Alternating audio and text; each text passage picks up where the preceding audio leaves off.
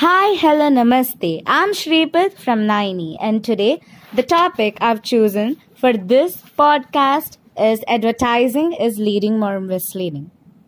Basically, what do you think? Advertising is leading or misleading? I would like to know your opinion as well. Now, I'm going to share my views regarding it. So, basically, advertisement is a business of making money by introducing or encouraging people to buy new products.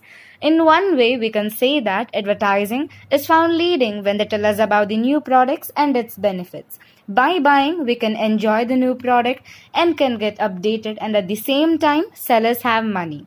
It attracts not only adults but also children. In another hand, we can say that advertising is found misleading when they find we are cheated and forcefully when we buy even when not needed.